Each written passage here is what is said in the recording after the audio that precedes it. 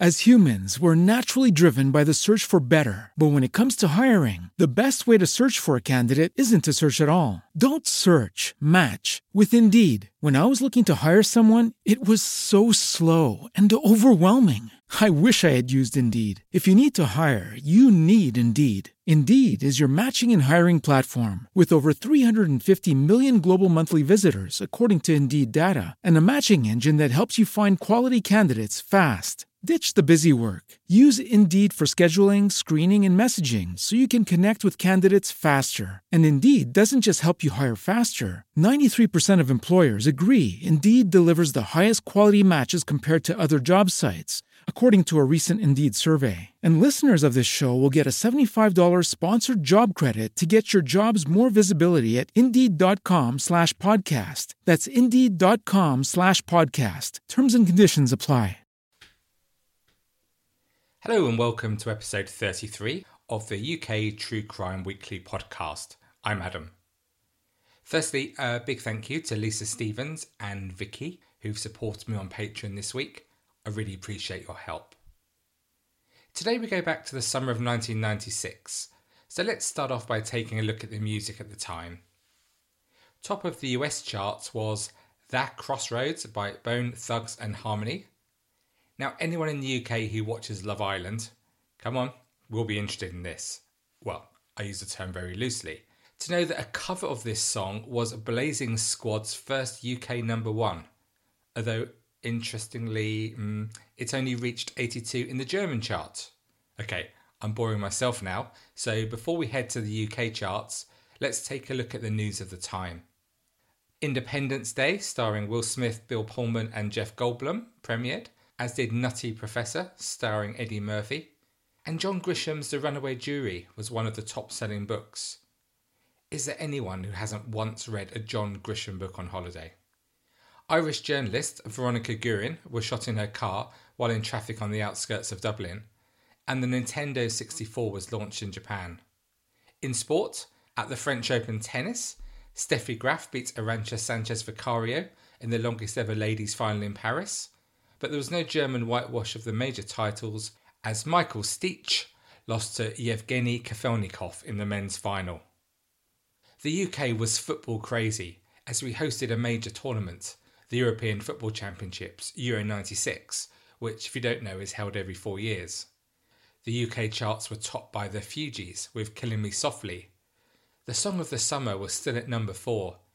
3 Lines by Frank Skinner, David Baddiel and the Lightning Seeds. Even non-football supporters were caught up in Euro 96 fever, as Terry Venables' squad seemed to at last have a real chance of winning England's first major football tournament since 1966. As the sun rose on Saturday the 15th of June, the whole nation was eagerly anticipating that afternoon's match between the oldest rivals in sport, England and Scotland at Wembley. In the northwest of England, in Manchester, the city was bustling with activity as people tried to get their shopping finished before 3 o'clock. Many were buying presents for the upcoming Father's Day. And literally thousands of football supporters flooded into Manchester to make a day of it before the big game started. There were also a large number of Russian and German supporters in the city and their associated media ahead of their clash the next day at Manchester United's Old Trafford Stadium. Unbeknown to all these people intent of having a day of fun and banter in the sunshine, at about 9:40 a.m, a man with an Irish accent called Granada TV, Sky News, Salford University, North Manchester General Hospital and the Garda Police in Dublin. Using a code word known to Special Branch, he told them that in 1 hour a bomb would go off in Manchester city centre near the Arndale shopping centre. As the Provisional IRA had just ended their ceasefire by exploding a massive bomb in London's Canary Wharf, which killed 2 people, this threat was taken incredibly seriously, and the evacuation of 80,000 people from the centre of Manchester began. This was a huge operation, but was just about finished as the massive bomb blast rocked the city at 11:16 a.m. The bomb was huge, 3,300 pounds of homemade explosives, which was over 3 times bigger than the recent London bomb. The events that followed were chronicled in the Manchester Evening News as follows. When the bomb exploded, The blast could be heard from 15 miles away. It issued a force so powerful it travelled around 90-degree corners, knocking people to the ground and blowing out virtually every window within half a mile, leaving a 15-metre crater around it. Glass rained from the sky, a fine dust followed by shards, and eventually a torrent of rubble and debris. From his vantage point on Cross Street, Chief Inspector Ian Seabridge later recalled that there was then a sudden air of stillness. Then every alarm in the city centre started to wail. 5 fire engines and 30 firefighters raced to the city centre from across the region. For over an hour afterwards, 999 crews toured the city centre to pick up victims. At Manchester Royal Infirmary, they were treating 70 casualties within minutes. For hours afterwards, dazed and confused people staggered out of the city centre to find transport. People as far away as Kendall's department store, if you remember that, it's now the House of Fraser, had been injured as the windows blew out, people having wrongly believed that they'll be safe under the store's canopy. More than 200 people were hurt in the blast, yet one fact from that day remains breathtaking, and it's a testament to the heroic policing operation. Nobody had been killed. If you want to hear more about the IRA, take a listen to episode 15 of this podcast, A Man in a Belfast Bar, and episode 24, 14 Days of Terror. The Manchester bombers walked away after leaving the bomb in a van earlier that morning. They rang an IRA chief in Ireland to let them know that the job was done, and the pair then escaped in a burgundy Ford Granada. Nice wheels. Which was later found abandoned in Preston, which is a small city around 35 miles northwest of Manchester towards Blackpool. And it's in Preston that our story really begins, as this was the home of 20-year-old student Janet Murgatroyd. Janet had been planning to watch the big match in the centre of Manchester after doing some shopping with her university friend Fiona Watson, but after the bomb in Manchester, they decided to stay locally in Preston instead. It was an incredibly exciting time for Janet and Fiona, who were planning to spend the summer travelling around Europe. Their adventure was going to start on the Greek island of Rhodes. Now, if you've been there, you'll know that a party is never too far away in Rhodes. And then for Janet's 21st, they aimed to be celebrating in Italy. Do you remember those days when everything seemed possible, and your main responsibility in life was just to have fun? Or maybe this is you now, planning your next big adventure with no idea where you will be or what you'll be doing 12 months from now. This is the enviable place that they were in at the time. Janet had enjoyed a very happy childhood. Despite her parents separating when she was small, both lavished love on their only child, and Janet lived with her mum, with whom she was very close. Intelligent, attractive and sociable, Janet had spent her younger years playing with friends on the streets in the tight community near her home. And now she was older, she was out partying with these people, along with her new friends. Hard-working, Janet was a popular pupil at All Hallows High School, where she was keen on sport and captained the school hockey team. Following school, Janet went to college in Preston, where as well as being a popular student, she excelled academically, achieving excellent grades. And she was also elected as a student rep, liaising with the college staff. Ambitious for a career as a solicitor, Janet was now studying law at the University of Central Lancashire in Preston, and alongside this she was gaining excellent work experience in her part-time job in the Crime Input Bureau at Lancashire's Police HQ. Like everyone else in the country, the two women were so shocked by the events in Manchester that morning. They even stopped in a nearby church in Preston to light a candle for the people who'd been injured. After this, it was time for the football.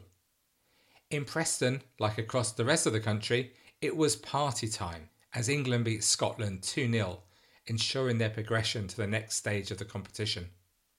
Fiona and Janet watched the game in the blazing sunshine, and they visited a number of bars across the city before ending up in a pub called the Adelphi. When there, the two met a couple of guys and got chatting. It was getting late, and Fiona could see that Janet was kissing the fellow student she had met, Brendan Connolly. Fiona left the pub, and as she walked towards the taxi rank, she glanced back, but by now she could not see her friend. And she would never again see Janet alive. The next day, Sunday the 17th of June, was another brilliant summer's day. It was around noon when a water ski driver on the River Ribble near Penwortham Bridge saw an object in the water. Moving closer, he saw to his horror it was in fact the body of a young woman, who was soon identified by her mother as Janet Murgatroyd. Tragically, the man who discovered Janet's body was later to commit suicide. As you probably know, this isn't uncommon, and it says so much for the training and support networks of our police officers and our other emergency services that most are able to see such horrendous sights and come through relatively unscathed. The pathologist examining the body found that Janet had suffered serious injuries before drowning, including a broken nose and jaw, probably from punches. Janet was kicked at least 3 times to the head and had scratch marks on the back of her legs which were consistent with being dragged through the undergrowth naked. Finger-shaped bruising marks to her face indicate that the killer had clasped his hand over her mouth to stop her screaming. Distressingly, it appears that Janet was unconscious but still alive when her body was thrown into the River Ribble, and it appears she was actually washed up on a sandbank. It was low tide when she entered the river, and it was as the tidal waters rose that she was pulled into the river when she drowned, and this could have been 4 hours after the attack. Janet's injuries were also consistent with a serious sexual assault. After the body was discovered, police launched a murder inquiry involving over 50 police officers. Their first job was to understand exactly what had happened to Janet after Fiona Watson left the Adelphi pub.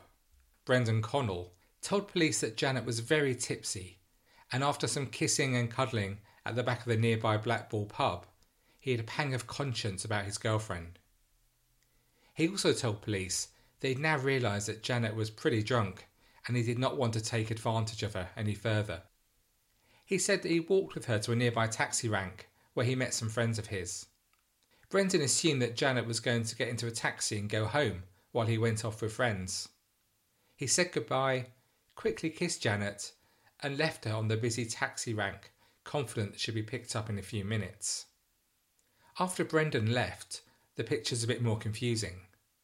Janet was seen asleep near Preston's railway station, and she also bumped into a couple of old school friends, but she didn't stay with them. The next definite sighting was by John Livesey, who was in central Preston that night driving his mum home shortly after 1 a.m. Although they didn't know Janet, his mother was seriously concerned about a girl walking home on her own so late at night, and she urged her son to give her a lift. John Livesey said that Janet looked straight at the vehicle and started to wave her arms, attempting to flag him down. John could instantly see that she was very drunk, and he had to stop the car to avoid her. But because of her obviously drunken state, and fearing that she'd be sick in his car, John decided not to give Janet a lift, and instead headed back to his mum's house. And then just after this sighting, a taxi driver saw Janet being chased by a man across the bridge. It was around the same time that another witness saw a young couple having a heated argument in the gardens by the bridge, and police believe this was Janet and her killer. Minutes later, 2 brothers were walking along the bridge when they heard a woman moaning and groaning nearby, and again the police believe this woman was Janet. The brothers saw a man wearing a light-coloured, baggy shirt clamber unsteadily down the riverbank, but they thought little of it as they headed home. Police believe this was Janet's killer, disposing of her body. As we have heard from the witnesses who have come forward, there were certainly opportunities to both ensure a tipsy Janet got home safely and also to stop the attack once it had started. These people have to live with their actions every day of their lives, but I wonder how you or I would have behaved in similar circumstances. As the police investigation began, some have questioned just how thorough was the police search of the murder scene. For example, local photographer Darren Andrews, who had covered the Manchester bombing the previous day, was sent to the scene by his paper. He recalls, "When I got to the Ribble, there were not many people around, but there were still a few police officers there. One said they'd checked the area, so I stepped through the undergrowth and found a piece of clothing with bloodstains on it. It was quite away from where the body was found and I called the police over. They took it away. Children playing at the spot the next day noticed a pile of blood-stained clothes, but when police went to collect the garments, a pair of jeans had gone missing. For months, police kept up their hunt for Janet's size 10 Wrangler jeans that were never recovered. Was this just sloppiness by the police? And how significant would this prove as the investigation progressed? A major police investigation led by Detective Inspector Gooch continued, with more than 1,500 people interviewed and over 2,100 names were stored on police computers. There was constant publicity about the case locally, and detectives were almost certain that the motivation for the attack was sexual. The police had quickly identified a prime suspect who they arrested, Janet's ex-boyfriend, John Parkinson. The two had enjoyed, if that's the right word, a very stormy relationship before splitting the Christmas before Janet's death. Fiona Watson, the friend who was with Janet on the night of her death, said that Parkinson struggled to accept the breakup, saying, "Janet was upset about the breakup. John Parkinson was angry about it." She recalled how early in 1996, in Legends nightclub in Preston, she saw Janet and Parkinson having words before, as Fiona recalls, he left the club, returned, spat in her face, and walked off. Others told of similar behaviour from Parkinson. A friend of Janet's was researching domestic violence for a university project, and she played police a chilling tape that Janet had recorded about her abuse at the hands of Parkinson.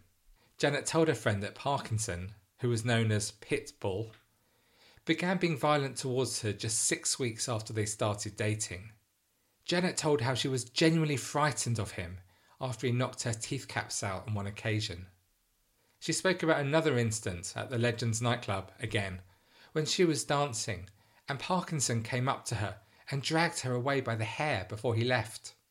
She stayed in the club, but when she left, Parkinson was waiting for her outside and jumped out from a hedge and pushed her into bushes, adding, "He whacked me across the face. I was on the floor, decked out." This horrific tape tells how he kept urging her to stand up, and when she did, he then knocked her over again.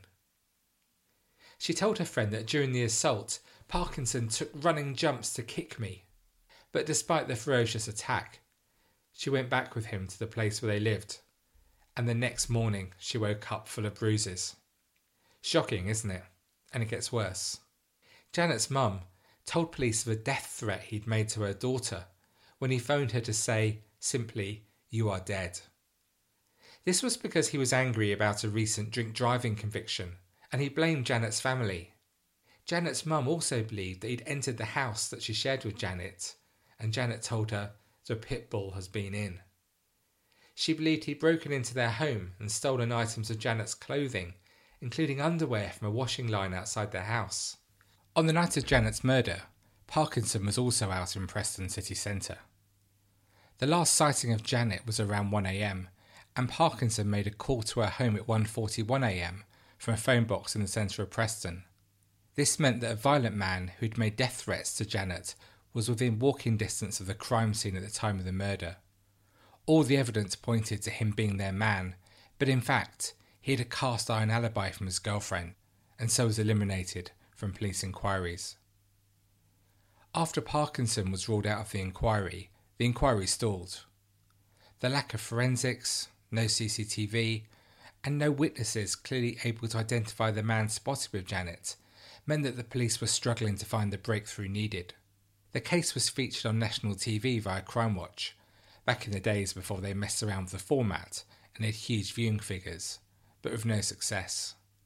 That was until 3 years later, when out of the blue, 26-year-old Andrew Greenwood stepped into a taxi in Preston and told the driver, "I've done something bad.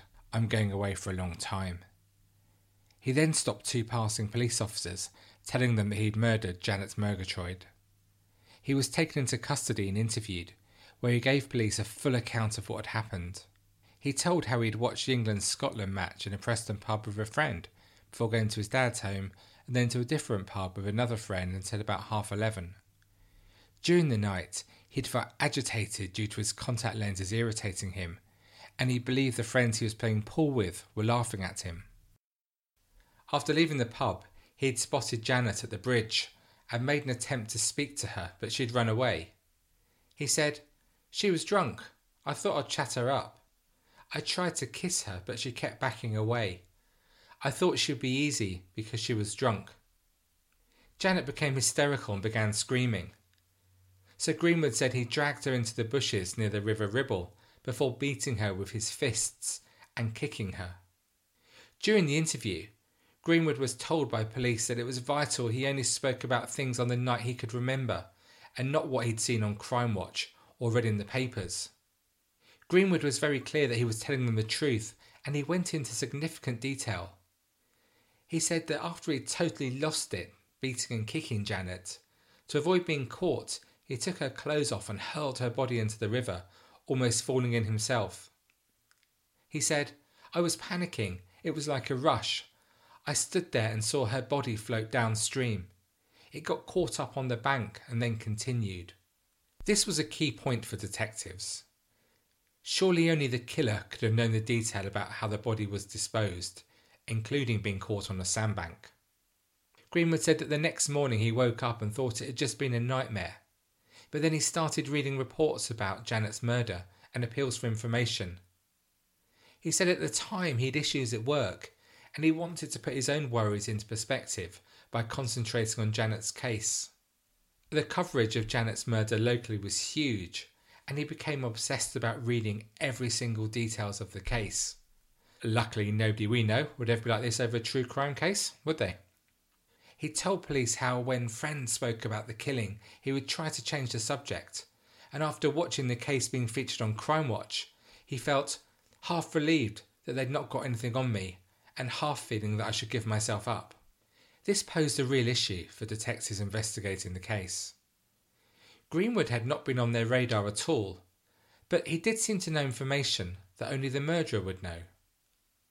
Inspector Gooch, who was still leading the case, said that officers were very keen to establish whether he was telling the truth or just a fantasist. He said, "It had to be dealt with very clearly to see if he'd just made up the stuff or if it was things, as he later said, that he got from the press. But when his home was searched, he'd no collection of newspaper cuttings, no video of news, the Crime Watch programme, or anything like that. So it'd be extraordinary if he could remember from 3 years before the details that he heard at the time." It was while Greenwood was on remand in prison that issues started to arise. In his letters to his family, he spoke of the remorse he felt for having 2 deaths on his conscience, Janet and the man who found her body. But this quickly progressed to the stage where he was unsure whether his confession was correct and whether he did in fact kill Janet. In one letter home he said, "Everything is starting to get blurred. Maybe it's still self-denial. I cannot get the story straight at the moment." His confession was the only evidence in the police case, so when he later changed his mind and insisted he was not guilty of the murder, the Crown Prosecution Service, citing lack of evidence, decided not to prosecute in December 1999. As we have heard in other cases in this podcast, especially episode 8 of Valentine's Day Murder, for a variety of reasons, once the police believe they have the right person for the crime, it often seems they are determined to press on to try to make the conviction stick, despite it being questionable whether they are taking an objective view of the evidence. So it seems it was in this case, and in October 2000, Greenwood was charged with murder. In 2002 at Liverpool Crown Court, Greenwood denied the charge. The jury were told that murder squad detectives interviewed a total of 17 suspects in the hunt for Janet's killer, but that Greenwood was the only person to have been charged. The jury heard that DNA tests on Janet's body had been made more difficult because of the time she'd been in the water. There was some forensic evidence from hairs found on the top and also the socks she wore on the night she was killed, but after DNA analysis, it was highly unlikely they were from Greenwood or the first suspect in this case, John Parkinson. When Greenwood was called to give evidence, he told the jury he'd begun suffering from depression when he was 18 and he used to drink heavily, often experiencing blackouts and being unable to remember the night before. And this is exactly what happened on the night of Janet's murder, with the next thing he remembered was waking up in his house. He said that as he learnt about the case, his fascination grew, adding, "By about 1 or 2 months after the murder, I'd convinced myself I was the killer. I wanted to be punished. but the more it went on with no one being arrested, the more I believed I was guilty. But it was when he had a new solicitor whilst on remand that the doubts really started to grow. He realised his clothes had not been dishevelled or dirtied, and he believed that the simple reason he'd identified the night of Janet's murder was because of his alcohol-induced blackout. He added, "I started to see why I was punishing myself. I saw I made a mistake." He stated that though he clearly lied during interviews with the police, he'd at the time believed in the story, and he really wanted to convince detectives that he was the killer. The jury failed to deliver a verdict, and the case went to a retrial the following summer. This time the jury did reach a conclusion, taking 15 hours to unanimously find Greenwood guilty of Janet Murgatroyd's manslaughter. Although Janet's family were relieved to have some closure, if disappointed that the sentence was just 8 years, unease about his conviction remained. This proved well-founded, as just 11 months later, the Court of Appeal in London ruled that the conviction was unsafe, and Greenwood was again a free man. The main reason for this was that Greenwood's trial judge prevented evidence about Janet's ex-boyfriend, the first suspect to be arrested. Remember, the charming John Parkinson. These admissions included that Parkinson had been married to another woman who divorced him, making allegations of violence and rape against him. It was also revealed that Janet's blood was found on a pair of his boxer shorts recovered from his home, and that knickers found at Parkinson's home revealed, I quote, "a diffuse area of blood staining in the crotch," with a DNA comparison matching a sample taken from Janet. Lord Justice Wallace said, "As regards the knickers, it may well be that the admissions about them would have given the jury a misleading impression, and that was very much a matter for the Crown. But one can see just the possibility that if the defence was not prepared to act in a way which avoided the jury being given a misleading impression, the circumstances might have arisen where the jury would have to make some ruling. But the important point is that it cannot have been right to take away from the jury's consideration all aspects of Parkinson, including that he'd been the victim's boyfriend, he'd acted violently to her in the past, and indeed was in the vicinity on the evening of her murder." He concluded, "It seems to us impossible to hold that this conviction was safe." Lancashire Police made the following comment after the hearing. "We are aware of the court's decision today to release Andrew Greenwood. We will not be looking for anyone else in connection with Janet's murder, and we will not be pursuing any more evidence against Andrew Greenwood." Locally, this stance was criticised by many who felt the police were being stubborn in their attitude to Greenwood. It's clear they felt that he was their man, they were just unable to prove it. Greenwood himself commented, "I just want to get on with my life. I've spent a long time in custody for something I didn't do. It was a travesty of justice, and evidence was withheld in the second trial when I was convicted. I'm just relieved the appeal court judges saw this. It's been a difficult time for me and my family, and I want to move on." Despite police apparently being certain that Greenwood was their man, another potential suspect came into the frame after Greenwood's confession. Barman Raymond Hayes. 4 years after Janet's murder, police hunting for Janet's killer released a CCTV video taken on the night she died. One person watching this footage was the girlfriend of Hayes, who reported him to the police, and he was arrested. His actions on the night she died are at best, well, I'll let you judge for yourself. It transpired that Hayes was one of the last people to see Janet alive. The exact details of what happened are unclear, but what is for certain is that when Janet needed help the most, Hayes actually stole her purse and jewellery. He told police that when he saw her, she was collapsed at the taxi rank outside Preston railway station, but the location of where they met is disputed by others. It's strongly suspected that he approached Janet from behind and pickpocketed her to steal her belongings. Is this why she was so distressed just before her death and was seen running across the road? Hayes denied killing Janet, saying that all he was interested in was money. At the time, Hayes had a very expensive heroin habit. And he argued that this was the only reason for the theft. When he saw reports of Janet's murder, Hayes panicked and threw away the contents of Janet's purse.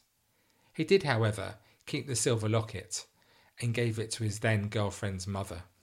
A nice touch, I'm sure you'll agree. On the night of the murder, he used the money from Janet's purse to buy a Kentucky Fried Chicken takeaway for himself and his flatmates. I'm sure that, like me, you've heard some interesting alibis in your time hearing about true crime, but this is a corker.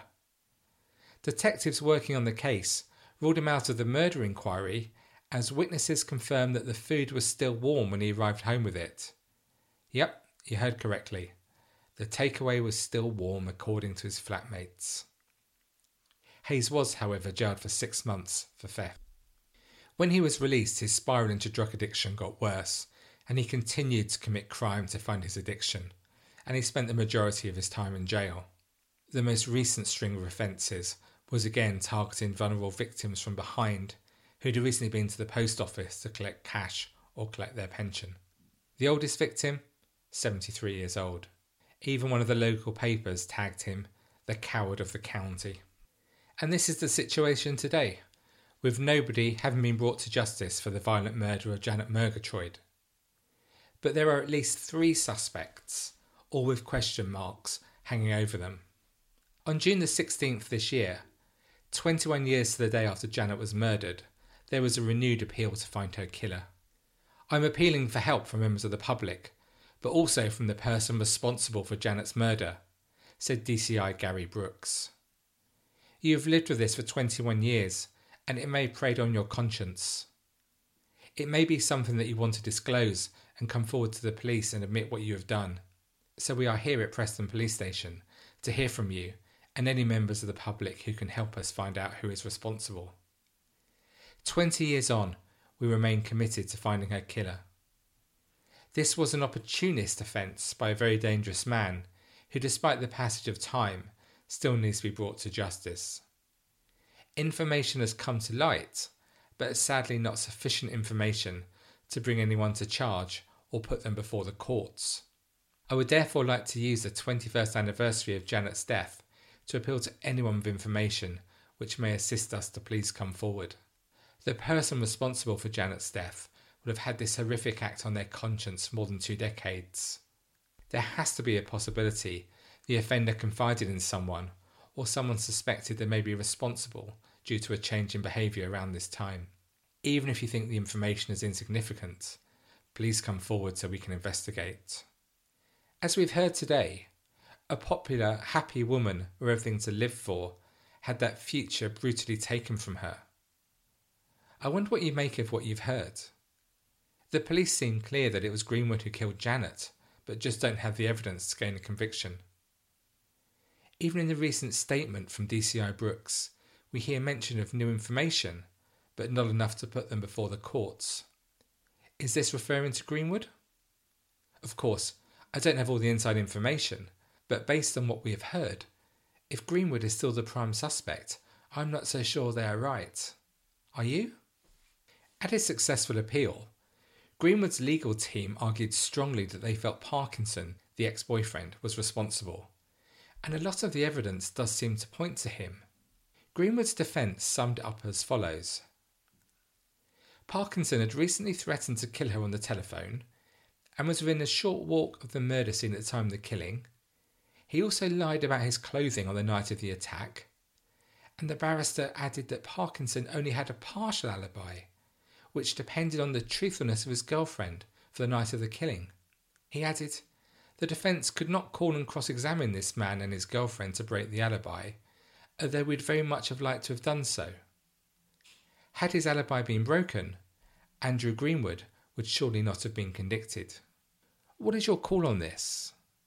We've heard what a nasty, abusive character Parkinson was, so it's not beyond the realms of possibility to imagine that his current girlfriend felt under pressure to provide an alibi, is it?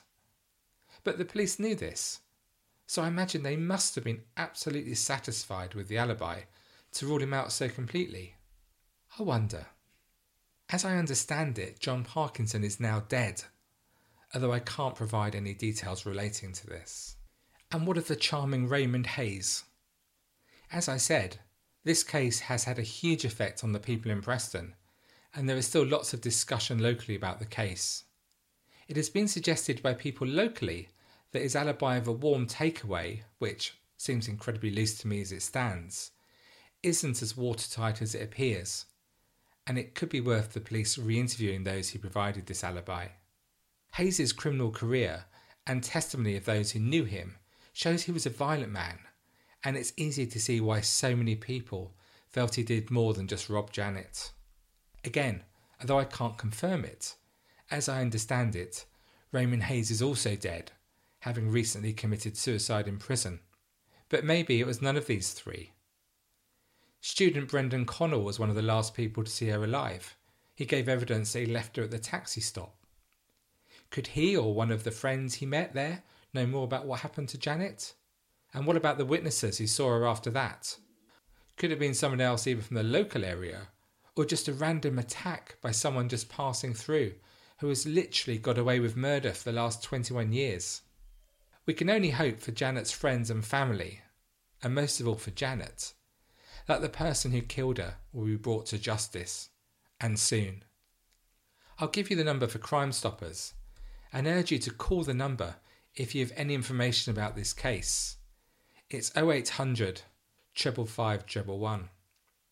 When Janet was buried on the 3rd of September 1996, the church was packed with distraught family and friends.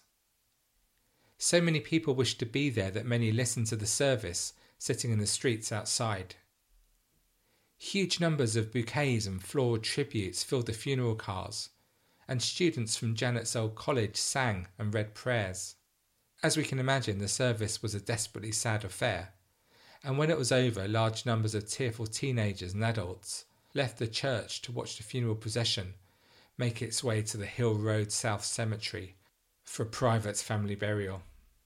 Janet's father, David, wrote heartbreaking regular letters to the local newspaper asking for help in catching her killer after her death. Tragically for him and his family, they are still waiting for this help to arrive.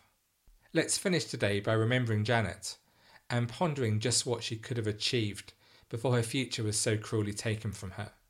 A quote that sums up many I have read comes from Karen Atherton, a former colleague who worked with Janet at the French Bistro in Preston, who said, "She was amazing. I've never known anyone with such a strength of character. She wasn't afraid to speak her mind. She made us all laugh. She was vibrant, very much a leader. And she'd a heart of gold."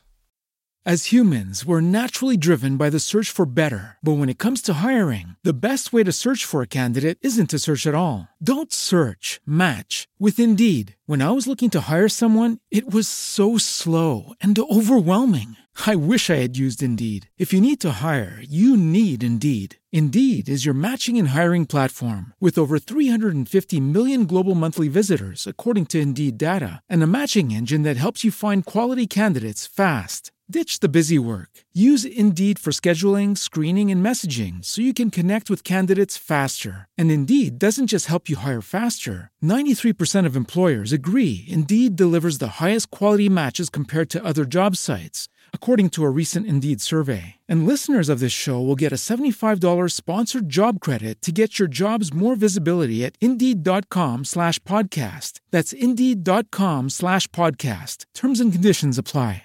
Hello, it is Ryan, and we could all use an extra bright spot in our day, couldn't we? Just to make up for things like sitting in traffic, doing the dishes, counting your steps, you know, all the mundane stuff. That is why I'm such a big fan of Chumba Casino. Chumba Casino has all your favorite social casino-style games that you can play for free anytime, anywhere with daily bonuses. That should brighten your day a little.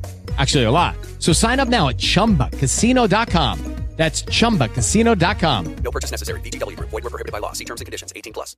With the Lucky Land Slots, you can get lucky just about anywhere.